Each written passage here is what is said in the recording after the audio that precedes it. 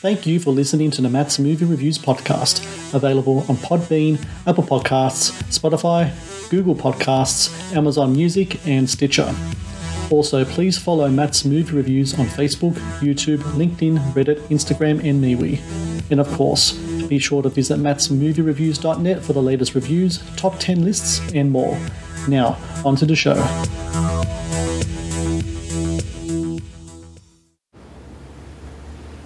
When he was a little boy, we used to play a game at the fabric shop in town.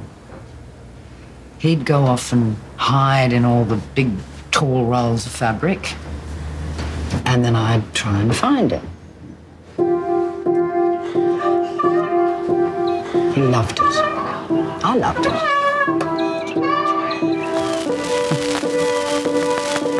But then there's one day, I went to find him, and he wasn't there.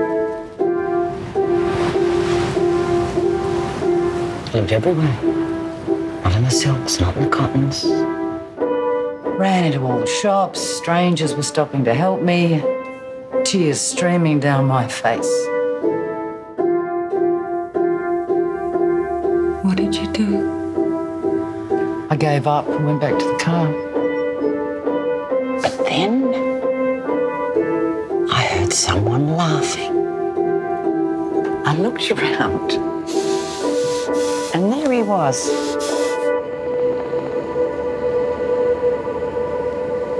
Lying on the floor of the back seat, looking up at me, laughing. Laughing at my pain. Laughing like it was the funniest thing in the world.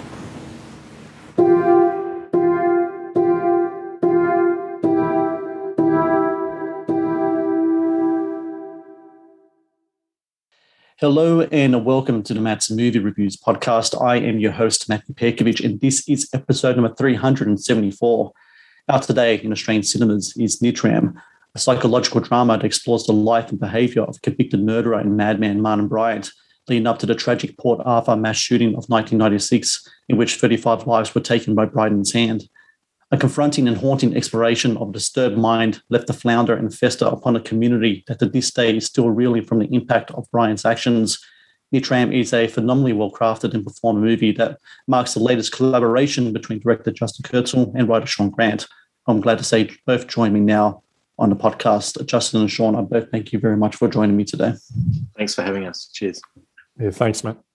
Sean, I'm going to begin with you first. You know, this story of Nitram is something that you've had for you for quite a while. What was it though? What was the kind of like the breakthrough that you had in writing this screenplay to really kind of form the story that we saw today? What was it that kind of like kicked it into gear for you at that time? Yeah, you're right, Matt. It's been with me for, like it's been with anyone that's old enough to remember the events of that Sunday in '96. But I think the breakthrough that you're probably referring to is really probably around 2018. I was living in Los Angeles, and where gun violence, I guess, in the States is just so much more common than it is in Australia. And around that time, a few certain things happened. One was my wife was due to do our grocery shopping, and thankfully got called into work early and went in. And while she was at work, a gunman ran in and started shooting in our local Trader Joe's supermarket. And then so that kind of, and anytime you hear about gun violence and mass shootings, your mind, as an Australian in particular, goes back to Port Arthur. And then I think it was late October, early November, within the space of 10 days, there were two large mass shootings, one in Pittsburgh and one in Thousand Oaks. And, I guess it was just a frustration and an exhaustion of living in the States for years and continually seeing this on my television screen on news reports that made me, kind of understand the why and the why now of telling this story. I think those 12 days from the act of violence to the reform in gun laws kind of showed the best and the worst of our nation. and I wanted to sort of look at that and speak to that and sort of remind people of what happened in terms of particularly, you know, the changes that we made that were significant and important. I wanted to highlight that. So, Justin, I read that when Sean gets in contact with you, I think it was an email, and he sends you the idea, perhaps even the script itself, your reaction to it was one kind of like of trepidation towards the subject. It's interesting in Australian films, just in the history of Australian films and even TV, we've explored the lives of, criminals and murderers. You got your Choppers, even all the way back to 2011 when you guys worked on Snowtown. Issues like this and characters like this have been explored before. What was it about this one specifically, though, that really caused a reaction that you had to kind of be really, really kind of trepidatious towards approaching it? I think because it was seismic, I think that everyone knows where they were in 1996 on that day when they found out that this horrific event had occurred in Tasmania, in this place that, I live in now. It's just the most stunning place in the world and incredibly peaceful and amazing communities. And that community on the Tasman Peninsula, it's very intimate and everyone knows everyone and it's very peaceful. So I think just I think people sort of forget at the time it was the worst single mass shooting that had ever occurred. So the impact of it, I think is, was just so felt, and I'm sure it's the reason why that gun reform happened in 12 days. I mean, it was extraordinary what sort of occurred in just a matter of days in regards to that legislation. So I think it was a seismic event. Its shadow has been, very dark and very broad, and coming back and forth over the last sort of 25 years, having lived here for the last 4 years, it's still incredibly uncomfortable to talk about. It's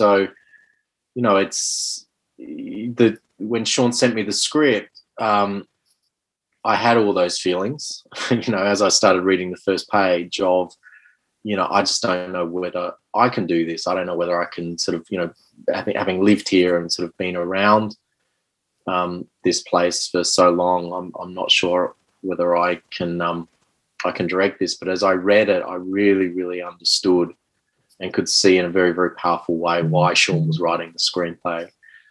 And I guess there was a particular scene in the film, which is when Nitram walks into a gun store. Mm-hmm. That just hit me in an emotional way that I had never been affected by a screenplay before. There was something about the build up to that scene and my judgment about that character and the way Sean had created such a dangerous individual at that time, that they walk, into the front door of that gun store and buy guns like they're buying fishing rods without a gun license. The horror and the absurdity of that scene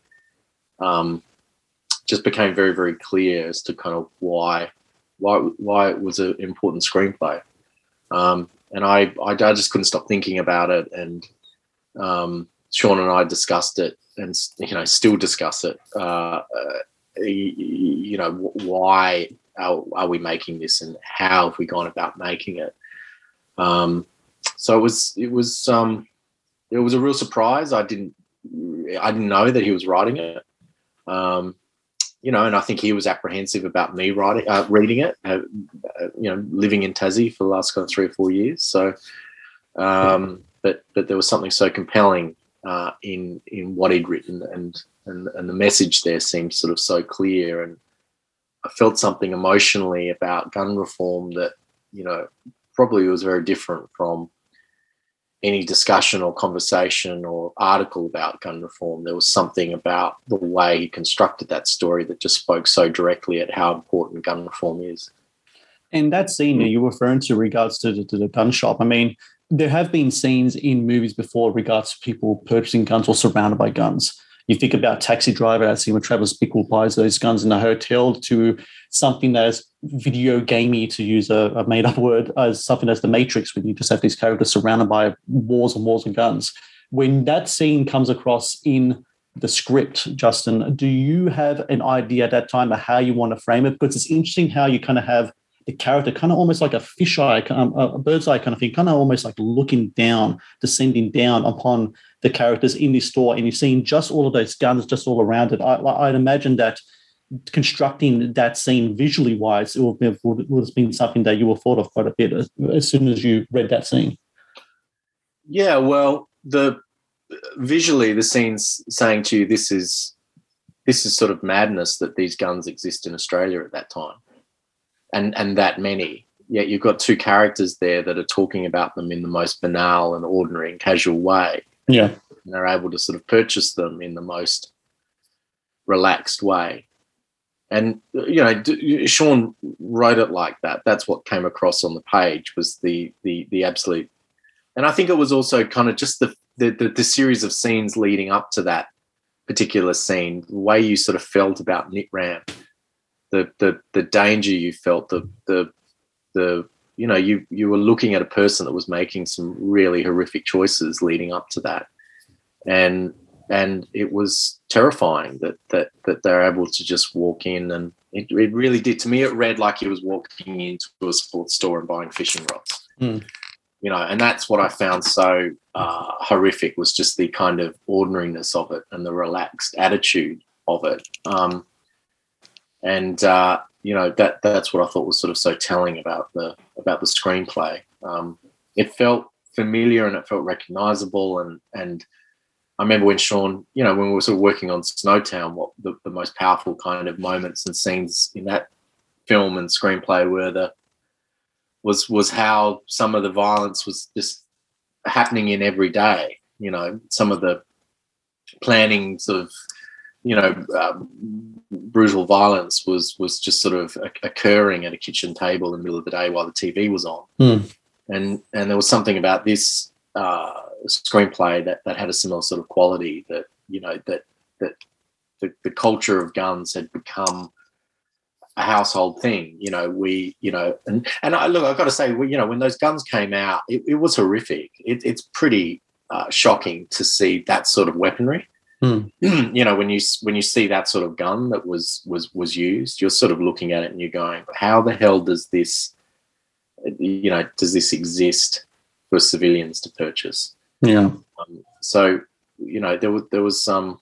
I think Sean was very clever in the way he was able to kind of lead you into that scene in a way that had a very powerful effect. The Matt's Movie Reviews podcast is brought to you by 80s Tees. 80s Tees is an online retailer of licensed t-shirts and pop culture gear from your favorite movies, TV shows, cartoons, video games, comic books, and musicians. Celebrate your inner 80s nerd and click on the link in the show notes below to get the raddest retro t-shirts delivered to your door. The Matt's Movie Reviews podcast is brought to you by Loot Crate. Founded in 2012, Loot Crate is the worldwide leader in fan subscription boxes. Loot Crate partners with industry leaders in entertainment, gaming, sports, and pop culture to deliver monthly themed crates, produce interactive experiences in digital content, and film original video productions. No matter what you geek out about, Loot Crate has a subscription box for you. To get your very own exclusive collectibles, apparel, and gear delivered to your door, be sure to click on the link in the show notes below. The Matt's Movie Reviews podcast is also brought to you by Vudu. Watch the latest movies and TV shows anytime, anywhere. No subscriptions, no contract. Enjoy stunning quality in up to 4K ultra high definition at home, and download and watch on your mobile device as well. To rent and buy from over 100,000 titles or watch thousands of movies free with Vudu Movies on us, be sure to click on the link in the show notes below. Now, back to the show.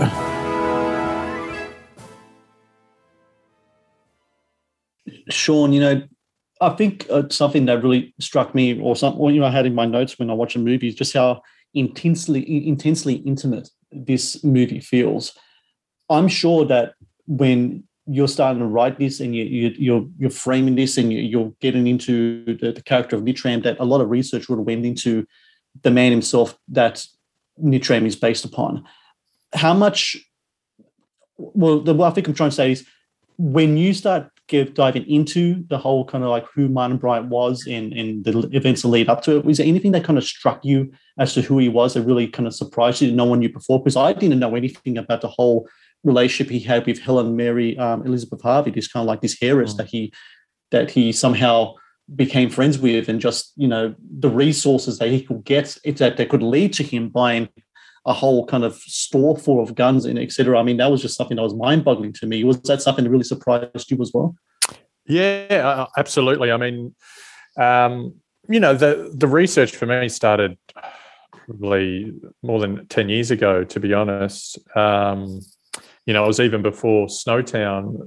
I'd sort of delved into this story because obviously I remember that time so vividly, and I found it kind of as Justin said, a seismic moment in Australian history. So I'd sort of delved into it for best part of a decade, and yeah, in those early times of you know, going way back now, of reading about it, it was that relationship that I found so curious. That sort of Grey Gardens type character that he came into contact with was the last person I thought the perpetrator ever would have spent time with. But then it was also the relationship with his parents I found quite relatable, in knowing, you know, family members and friends who have exceptionally challenging children that they need to deal with, and the toll that it takes on not only them as individuals but as a couple. There was also the element that interested me very early, in which you sort of see represented by the character that Sean Keenan plays. Jamie was this concept that on the day the perpetrator would refer to himself as Jamie. And that got me thinking about why would he do that, and who was Jamie, and what did that represent? And I think it was in that research that really bore out for me what I guess is at the heart of the film in lots of ways, which is this idea of identity. Yeah. Of a character trying to find his place in, you know, Australia in 1996, and trying to find his tribe. And, you know, for young men in this country and in probably all countries, that's such an important thing, you know, find your place in the world. And it was through that research of discovering, him referring to himself by this pseudonym that really made me think about who and why. And then you kind of see through the film, he, you know, be it surfing or travel, he tries to cling on to these communities or these worlds, and for whatever reason it doesn't work. And then the one that kind of does click, sadly for all involved, is the gun culture community. You know, even before a frame was shot on this movie, the reaction to a lot of people in et cetera, just been really kind of swift, and it was really kind of disappointing to me that in that was a lot of filmmakers were saying things as well, because that was really disappointing. I don't want to talk so much about that. I want to talk about how you two kind of take that on and kind of overcome that and continue on with the filming of the movie. Well, Justin, I'll begin with you, because we were talking before offline, and just how proud of both of you to just pressing on and doing this film, because I believe this film to be important, because I think the one thing that's really messed up about this world these days is people don't want to talk, they don't want to communicate, they don't want to talk about things that might be pressing or hard to delve into. And I think it's important that movies like this are out there. Is that something that really kind of drove you to want to continue on despite all the obstacles coming your way in regards to the making of this film? Yeah, I think so. I mean, I think there's, look, I think Sean and I have a lot of respect and appreciate that there are those that don't think the film should be made, and especially those that were, you know, directly connected or not to, directly connected with that day. You know, we felt as though what I think what's important is that a conversation can be had. Yeah, a discussion can be had about difficult things, and whether we like it or not, that this is an extremely dark chapter in our history, and it is something that we should be able to, an artist should be able to, have conversations about it in their work. In some sense, it's also been something very guiding to us. I think when it came out that we were making the film, which was hard. Our avenues in which to talk to victims of crime were really kind of blocked for us. Yeah. So we had to go about trying to be as open and transparent as possible, but at the same time not sort of feel as though we're forcing ourselves on anyone who doesn't want anything to do with the film. But what it did, we were halfway through filming Nitram in Geelong when suddenly there was pretty robust discussion about the film, about whether you can make films about certain subject matter. It definitely made Sean and I and the team very focused on why we were doing it. Yeah. There was an interrogation that actually happened in the second part of the filming after that was pretty forensic from all of us in regards to what does this scene mean? Why are we shooting it? Where's the camera? There was something very, it's very, very,